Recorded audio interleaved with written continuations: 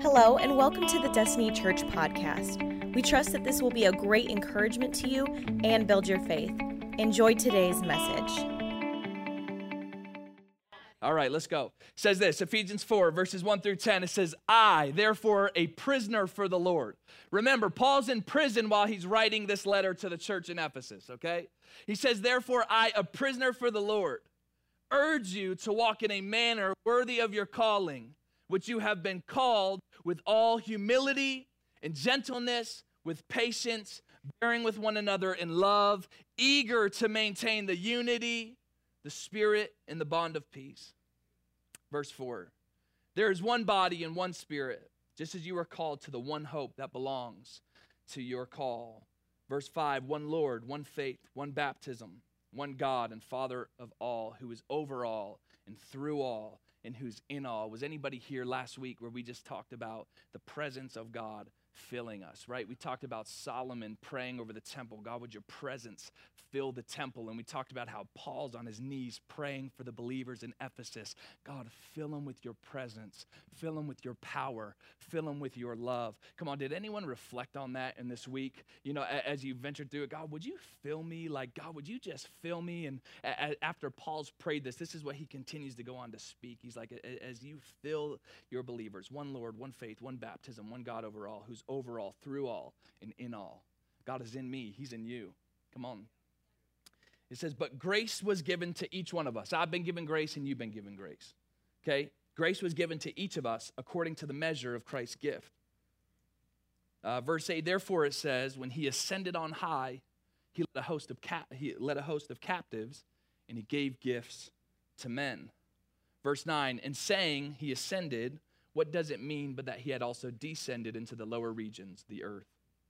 He who descended is the one who also ascended far above all the heavens, that he might fill, there we go, we see that word again, fill all things. Come on, does anyone want to be filled with the presence of God? I want to live a life full of the presence of God. Well, let's pray and then let's break this down. Jesus, God, I already sense you here. You're just so good. I'm so grateful for God, specifically, personally, selfishly, I'm so grateful that I get to do this every week. And God, this is such a privilege, and I pray, even though I'm imperfect and I'm a broken vessel, I pray that you would use me in a powerful way for your glory. God, I pray as those who listen, whether this is in the room or on a podcast, I pray that you would prepare their hearts right now. God, would you till the soil of their heart? As the seed of your word goes forth, would it take root in their hearts, grow to produce fruit in their lives? We want to be transformed by your word. God, you tell me that this word is alive and active. It's not just words on a piece of paper. It's not just printed font. God, there's something divine about your scriptures. There's something alive and active. They transform, they cut, they're sharper than any double-edged sword. So God, would you allow your scripture to do its work within us? We don't just want to be hearers of your word. We also want to be doers. We don't just want the information. We want application. So give us ears to hear and eyes to see. In Jesus' name, amen. So I felt opening up, it was probably important that I confess this in front of you guys as my church body. And some of you may be aware, some of you may not, but I wasn't always the perfect husband, okay? Now I got it under control, and I am, but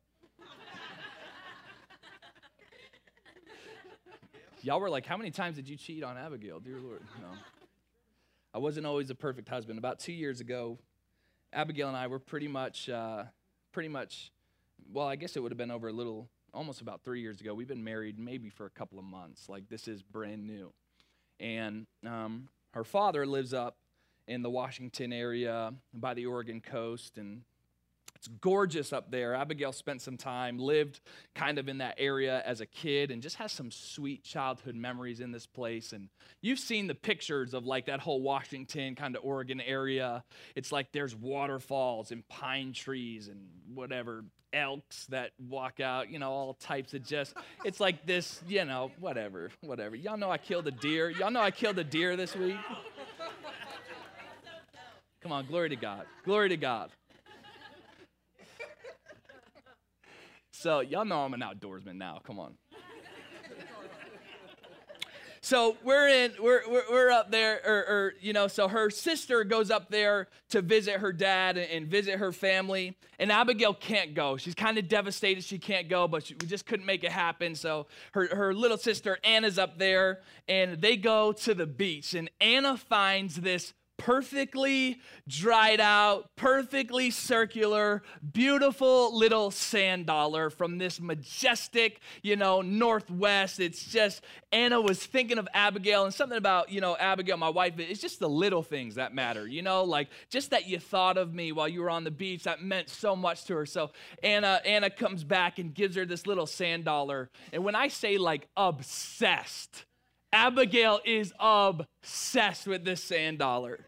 We were kind of reflecting on this story because it's not one of my more proud moments in life. So we were just kind of talking back and forth on it this week. And like, I was joking around. I'm like, Abigail was so obsessed with this thing. She'd be like laying in bed, like petting it, like looking around. And it was just, it's pretty rare. It's rare that you're going to find a sand dollar washed up on shore, dried out completely, in perfect condition. This is like so valuable. And it's from her sister, and then it's from, a place where she has these childhood memories. And it just has deep, it's not just a sand dollar. There's deep significance related to the sand dollar. And she, we're first getting married, and she knows, I can be a pester sometimes. And she's like, Mark, I swear, if you touch this, if you look at this, don't touch this sand dollar, okay? And they're fragile. If you don't know what a sand dollar, it's like paper thin. So I'm like, okay, you got it. Challenge accepted,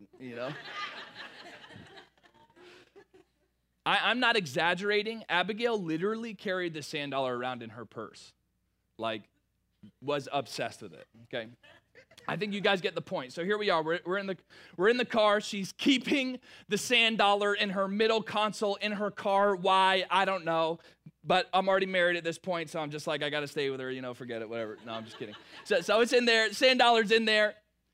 And just to be a pester, because y'all know I love to pester my wife, we park, and I grab the sand dollar and jump out of the car, okay? And she's like, no! Mark, get back here! What are you doing? Stop it! Starts losing her mind, spits flying out of her mouth. Literally, it's weird. It's weird because her pants started turning purple and her skin started turning green. I was like, what is happening to you? No, I'm just... So I am running. We're in an apartment at a time, and I start running into the apartment. And just to be a pester, I start throwing the sand dollar up and down in the air. I start throwing the sand dollar up and down in the air, just trying to, just be a pester, and it's funny, and I'm just, whatever, just being careless. But she's so mad that she comes up, and while I'm throwing, one of the problems is I'm throwing the sand dollar with my left hand, and I'm right-handed. And then the second problem is while I'm throwing the sand dollar, she pinches me on the side because she's so mad. And when she pinches me, I like flinch, and this sand dollar goes up in the air and falls right on the ground, shatters on the ground. I am a couple months into marriage, and I'm going to lose my wife right off the bat. So she literally, I'm telling you, she's bawling, tears. We lived on the second floor of the apartment complex. So I am standing there frozen. I have never felt worse in my life. Like I was like, I am just a moron. Why, Mark? Why? And I was so deeply hurt that I hurt her so bad. And she is just like, I don't even have a word to explain it. She walks up the stairs and turns around, and she's just like, doesn't even say anything. Just looks, just in case you guys missed it, she's like she doesn't even have the words. She's so hurt. So she walks up into our apartment. She goes into the kitchen. She opens the knife drawer. No, I'm just playing. So she's just upstairs, and I'm just at the bottom of the stairs. I don't even want to go up there. I don't know what to do with myself. I was careless, but I went up, and she didn't have a knife. Praise God. And we worked through it. I actually called her dad. I said, hey, can you go to this beach and find another sand dollar and send it? I just accidentally broke it. And he's like, yeah, the beach is 2 hours away. Sorry. I'm like, gosh, dang it. I'm like, so we kind of have this joke about sand dollars in our family now, but I wonder if in the same way, that's a covenant relationship there where I have a calling as a husband to love and to lead and to protect and, to be gentle and kind. And in that moment as a husband, I was acting carelessly and thoughtlessly, and it's funny and we laugh. But really I wasn't fulfilling my role. I was being careless as a husband. And I just wonder, are we so casual in our Christian walk that sometimes, all too often, we act as careless Christians? Ephesians 4:1, this is Paul. He's in a prison cell. Whoever told you serving Jesus would make everything okay in life, that everything would be fine, they forgot to read this part of the Bible. We know it will be one day. It will be one day, and that's our hope. That's why we can endure all things on this earth, right? So Paul's sitting in a prison cell. He goes, therefore, I, a prisoner for serving the Lord. He goes, I beg you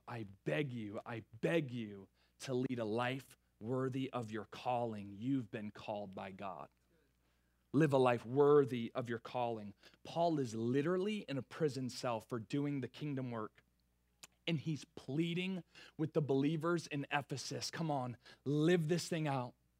And as we've gone through this entire book of Ephesians, don't forget, Paul has made known everything that's happened in our union with Christ, right? And I will continue to repeat these things. I will continue to speak these things. We've received every spiritual blessing in the heavenly realm. We can't even see physically all that's happened with us coming into relationship with Jesus. We were dead, but now we've been made alive in Jesus, right? We were lost, but now we're found. We are now sons. We've been adopted. We are now co-heirs with Christ. Jesus has changed everything. And what Paul is saying is live like it. Live this thing out.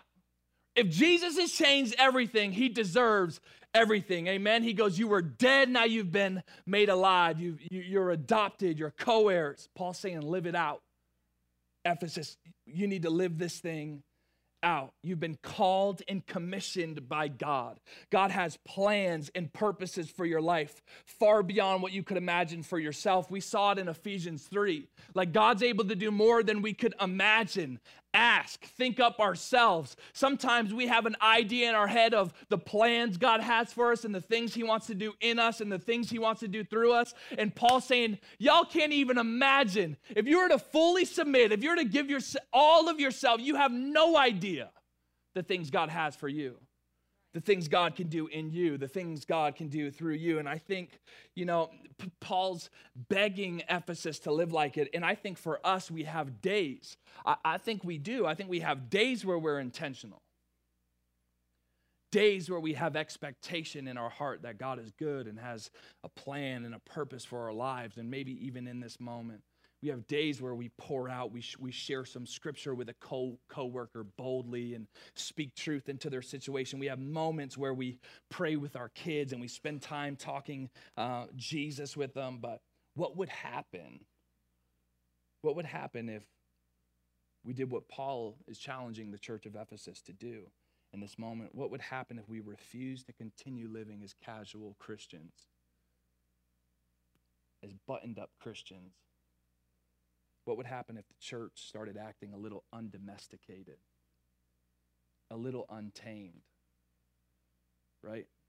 What would happen if the church started living a life worthy of our calling? Eyes fixed on Jesus, expectation daily that God is ready and willing to use us, strict commitment to our spiritual disciplines because it's our bread, it's how we eat, right? We love people so violently that the world around us recognizes the way that we love people. They see something supernatural about our love. What would happen if we as Christians started to live that way, started to live a life worthy of our calling? What would happen? I've used this verse before. Specifically, I gave a message on some of our core values when we launched those in 2020, and there's this verse from Philippians, the first chapter in Philippians. Again, you guys have heard me share it, but I just can't get over it because it's just this perfect, it's Paul writing, but it's like Paul sharing his heart, and it's almost like this is the mindset that Paul wakes up with every day. And for me, it's this constant reminder, this needs to be the attitude of my heart every single day that I wake up. This needs to be the attitude of your heart every single day that you wake up. It's this, Philippians 1:20 through 21. this is just wild to me. This is Paul writing. He goes, for I fully expect, say expect. He goes, I fully expect and hope that I will never be ashamed, but that I will just continue to be bold for Christ as I have been in the past. Paul's like, I just expect to be bold. I wonder, do we wake up and expect to be bold? Do we wake up expecting to not be ashamed and to really live this thing out through our thoughts, words, actions, deeds in front of all the people that we encounter? Do we get around certain people and we let it slide, or we get around certain people, or we let down our guard, or do we walk around with expectation in our heart that I'll never be ashamed? I'm going to be bold. I love this. This is a mentality Paul lived with, right? Verse 21. I'll continue on with verse 20. And I trust that my life, he goes, I trust my life will bring honor to Christ, whether I live or whether I die. He goes, for to me, living means living for Christ, and dying's even better because I get to go be with Jesus for all eternity, where there is no more tears, there is no more weeping, there is no more sickness, right? Eternity with God to me sounds pretty good, but also I'm so expectant for the way that Jesus is going to use me in and out, the way that Jesus is going to use me on a daily basis, that you know what? I have so much purpose on this earth too. I'm good to stay. It's whatever you want, Lord. I'm good with either. Either sounds good to me. Verse 22, he goes, but if I live, he goes, I can do more faithful work, more fruitful work for Christ. So I really don't know which is better. Can you imagine our mindset? Because I think sometimes we're down here like, oh man, I can't wait to get to heaven. I'm just so sick of life. Life is hard. It's hard. For real, sometimes I feel like that's how we, but what if, man, let's not forget, heaven has invaded earth. Amen. Heaven has inhabited our heart. Woo. There's the Spirit of God. You know, we talked last week, if we're full of the presence of God, what if there's some fruitful work for us to do here on earth? What if there's some incredible things that are beyond our imagination? I just wonder, have we lived with that expectation? But maybe we haven't lived a life worthy of the things we've been called to. But it's time for us to wake up, and it starts with expectation in our heart. I fully expect to never be ashamed and be bold. And that's where it starts. Where's your expectation at?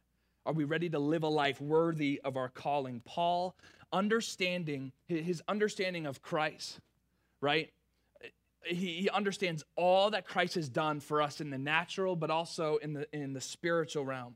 And it's moved him to live a Christian life, not full of duties, not carrying the ins and outs. All right, I prayed today, I read my Bible, I sent someone a nice text message. No. It's not about duties for Paul. He's living a life of devotion. That's what's happened. There's been this transfer from duties to devotion. Paul is in love with Jesus, and he is living this wild Christian life. It's actually got him in prison. His boldness. In church, we ought to live lives devoted to Jesus. When did it become about, if I'm going to live for God, then I have to do this and this and this? Like, Paul is literally in prison. What if living a life worthy of your calling actually looks a little messy? What if it's not so buttoned up? What if it looks a little spiritually barbaric? You want to know what also is barbaric? Cutting a deer open and ripping its guts out. Yeah, I did that. Oh, I love Marshfield, man.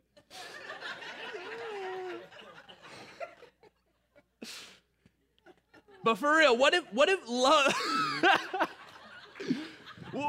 loving people well actually means having some uncomfortable conversations, getting up in people's business, right? What if living a life worthy of your calling means constantly breaking out of your comfort zone to show a world Jesus? Come on, we can't be in a shell, right? Showing the world Jesus. What if it's a little barbaric? What if it's a little messy? What if it's a little uncomfortable? I wonder if there's people in the room where you know God has put something in your heart to do recently, and I don't know what it is. I don't know what it is.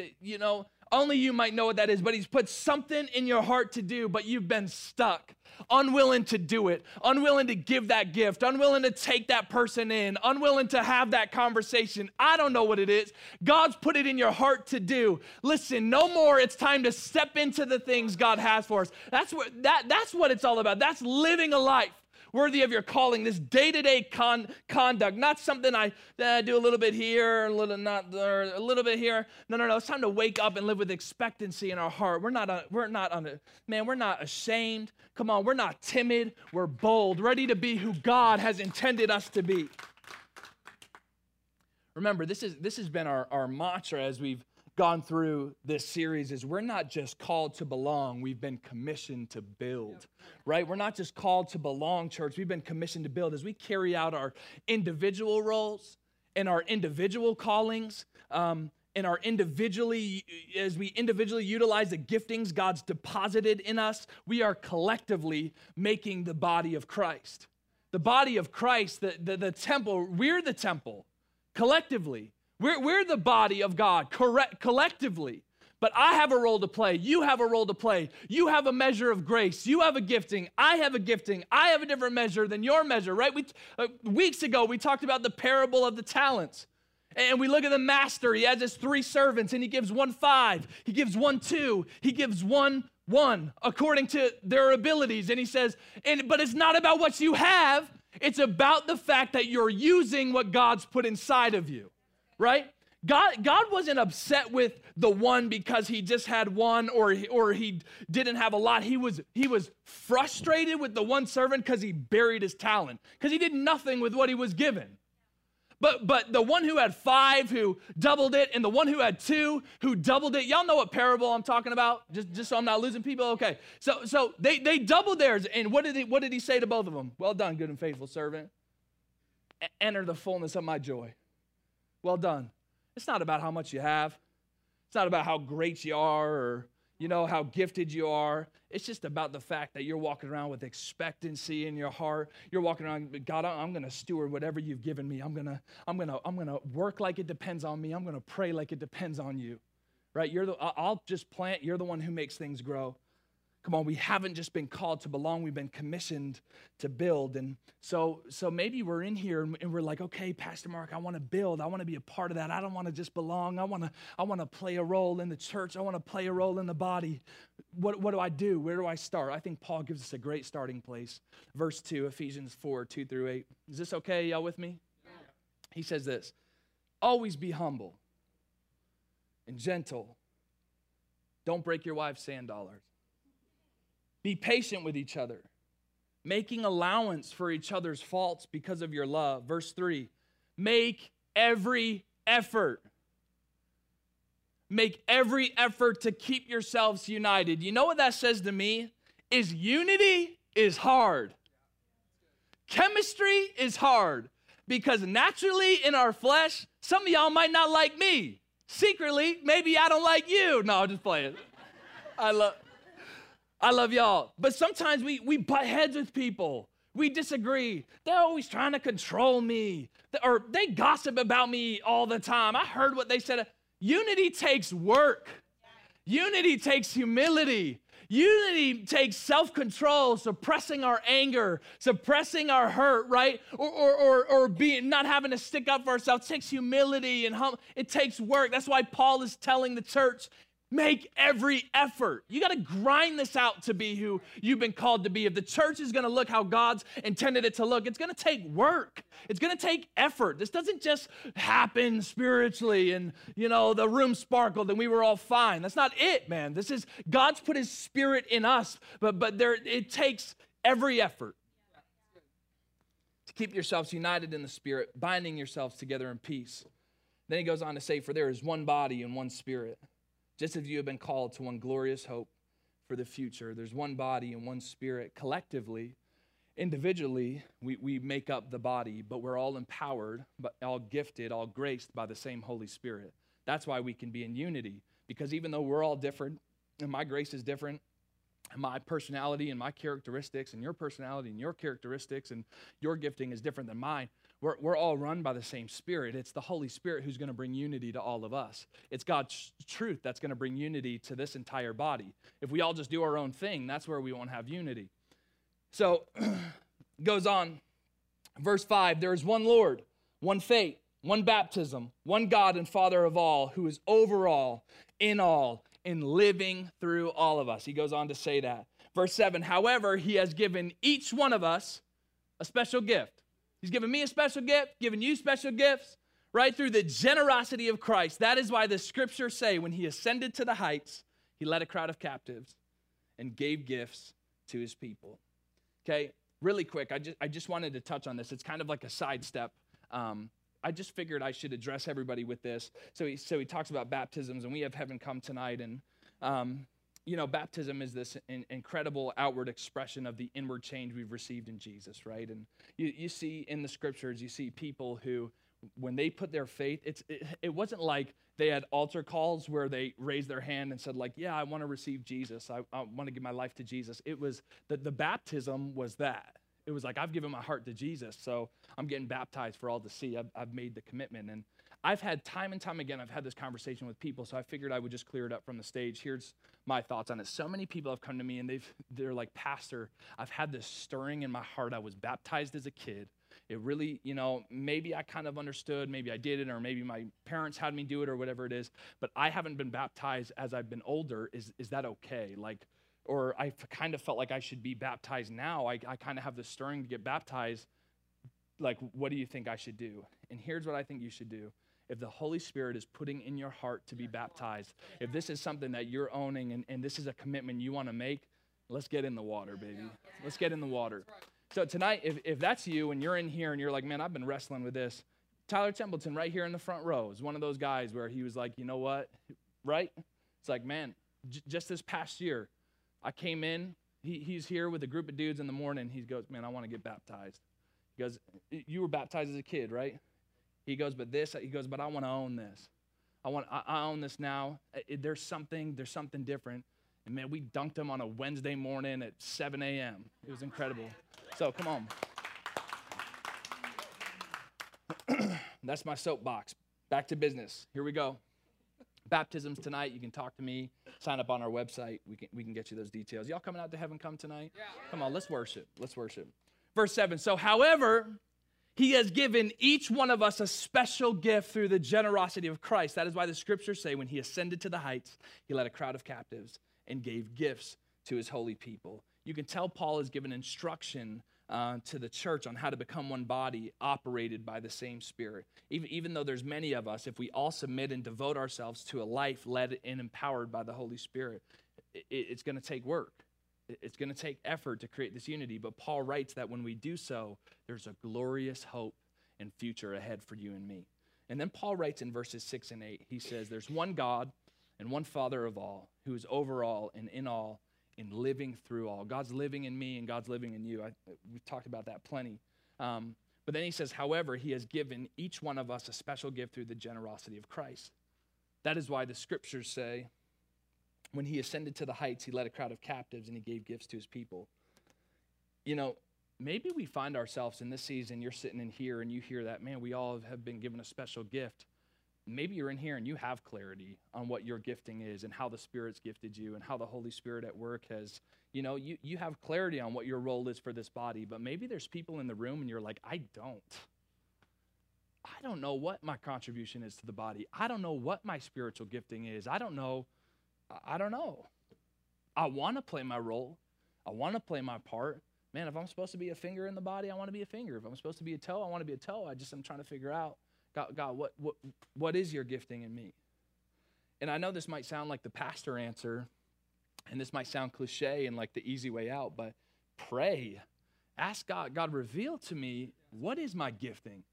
The Bible says to eagerly desire the spiritual gifts. Like, God, what is my gifting? Reveal that to me with clarity. I want to be in the fullness of my role in your body. What is my gifting? What is it?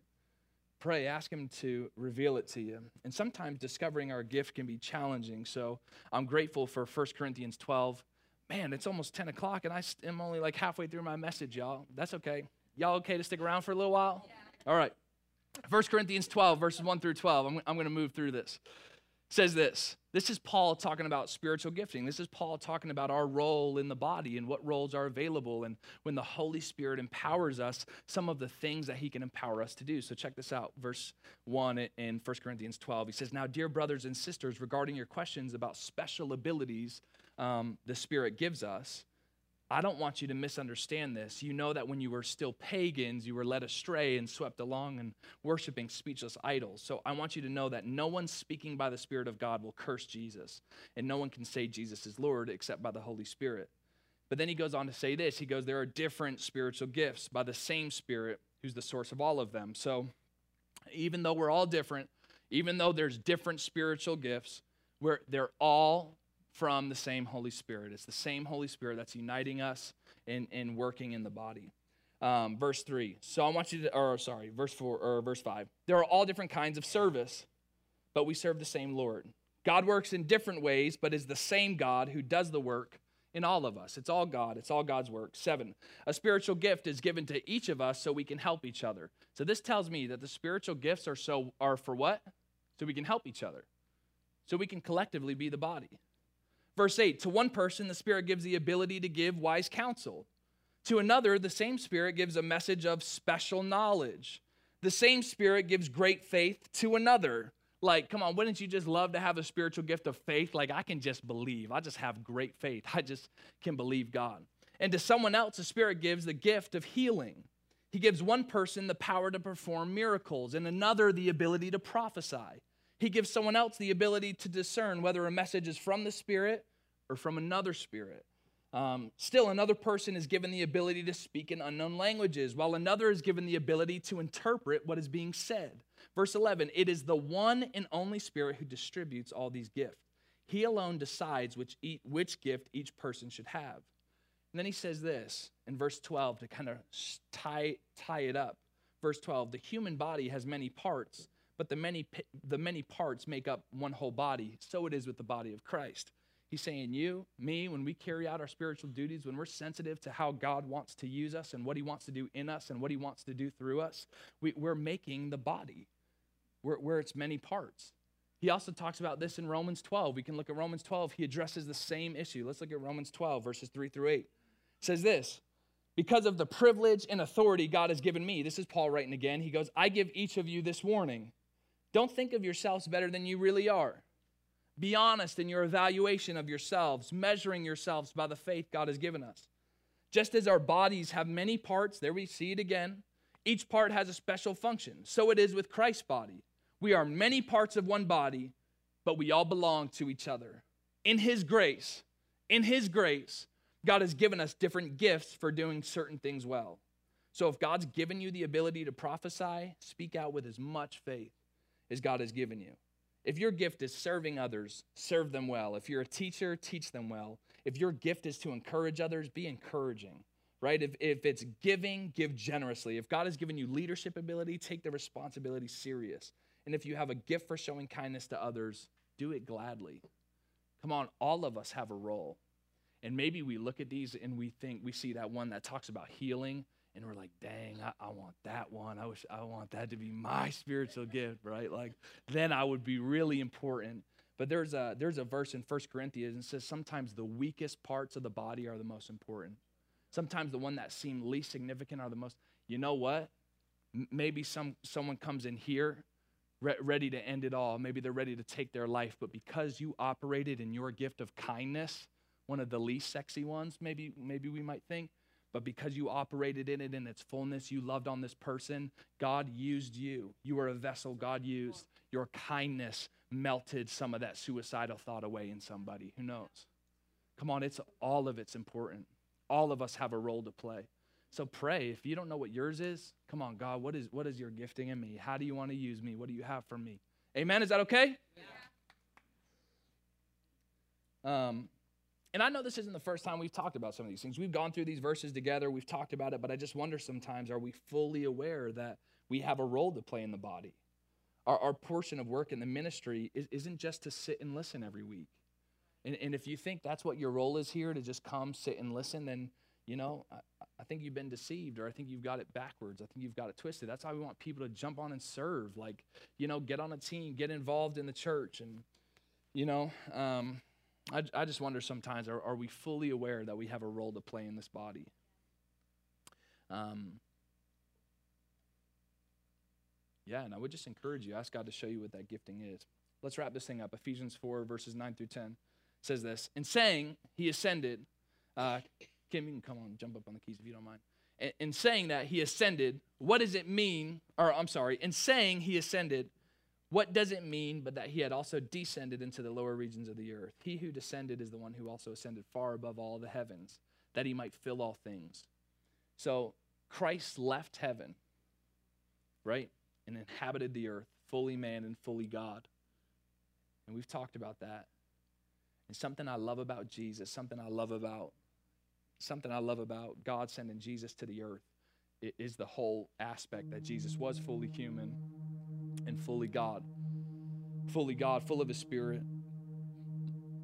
I love how we can watch and observe Jesus' life. We can see the way he talked, see the way he acted, see the way he treated people, see what made him angry, see what made him joyful, see how he pursued God in his personal time, see how he prayed, see how he loved people. We can see all the things Jesus did, and we get a picture of our Heavenly Father, right? Because Jesus is the Father personified.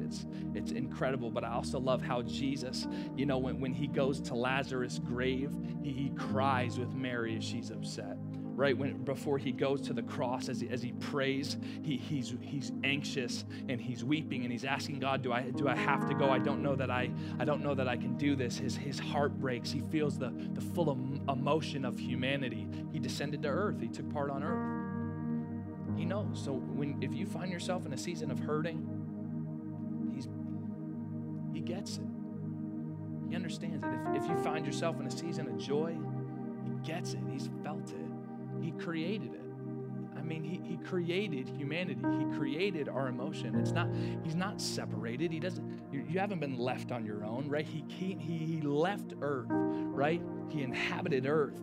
He died, right? He descended to the Father. He poured out his Spirit. He's filled us with his presence. But I love that little portion of he's been on earth is he gets it, y'all. We got a God who gets it. But I love how it says that he who descended is the one who also ascended far above all the heavens, that he might fill all things with himself. There we see it again. Fill all things with himself. Fill all things with himself. Just like what we talked about. Especially us believers, right? He has especially filled us believers with his presence and power. Thank you so much for joining us. Special thanks to those of you who give to this ministry. It's because of you that this ministry is possible. You can check out the link in the description to give or visit destinychurch.me/give. Don't forget to subscribe and share with your friends. We love you and have a blessed week.